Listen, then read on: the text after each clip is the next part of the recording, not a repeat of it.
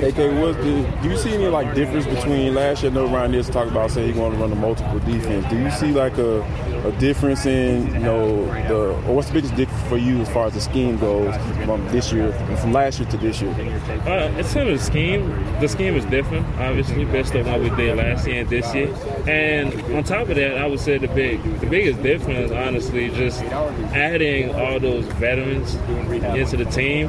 And me personally, I can say I'm learning so much from guys like Bud, Khalil, just every day in meetings, just any little bit of knowledge you can pick up from them. And it's been great for me so far because I'm still in the game and I just want to continue to learn as much as possible. And I know as the season comes, some of the things that they see out there, those guys been in the league for a minute and they did it at the highest level. So I just want to be a sponge and pick up from them as much as possible. It's interesting that you say that because like a lot of times like when you come in being so young last year, like you kind of had to come in and be like, hey, I was drafted, to come in and get sacks. But when you have some people like you said who've done it before, like how cool is that for as far as the development personally and to be able to develop relationships with those guys who like literally have done the double-digit sacks? Yeah, it's been great. Like even in practice, Bud can be out there, he can use a move and I can go up to him like, oh, how you did that? And he's just going to break it down for me.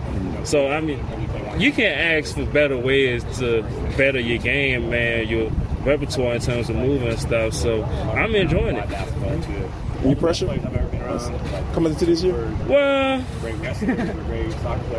I mean, they said pressure is privilege. So, I always believe if you prepare yourself the way you're supposed to, things going to fall out the way it's supposed to. So, I mean, I wouldn't say I have pressure, but as a player, you want to push yourself and you motivate yourself to be the best version of yourself. So, I guess you're always going to ask yourself at the end of the day if you reach your full potential, but not necessarily pressure.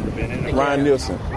What's your first thing that comes to mind when you hear his name? Here's a hype type of guy, and even in the meeting, and I love it. He's going to bring that energy, and we're going to feed off it. Do you feel like he kind of takes pride in working with the guys who put their hands in the dirt or the guys who come in on third down and rush? He takes pride of it every single day. He come out with the same type of energy every day, and he loves it. We definitely feed off him. 100%. Like you mentioned,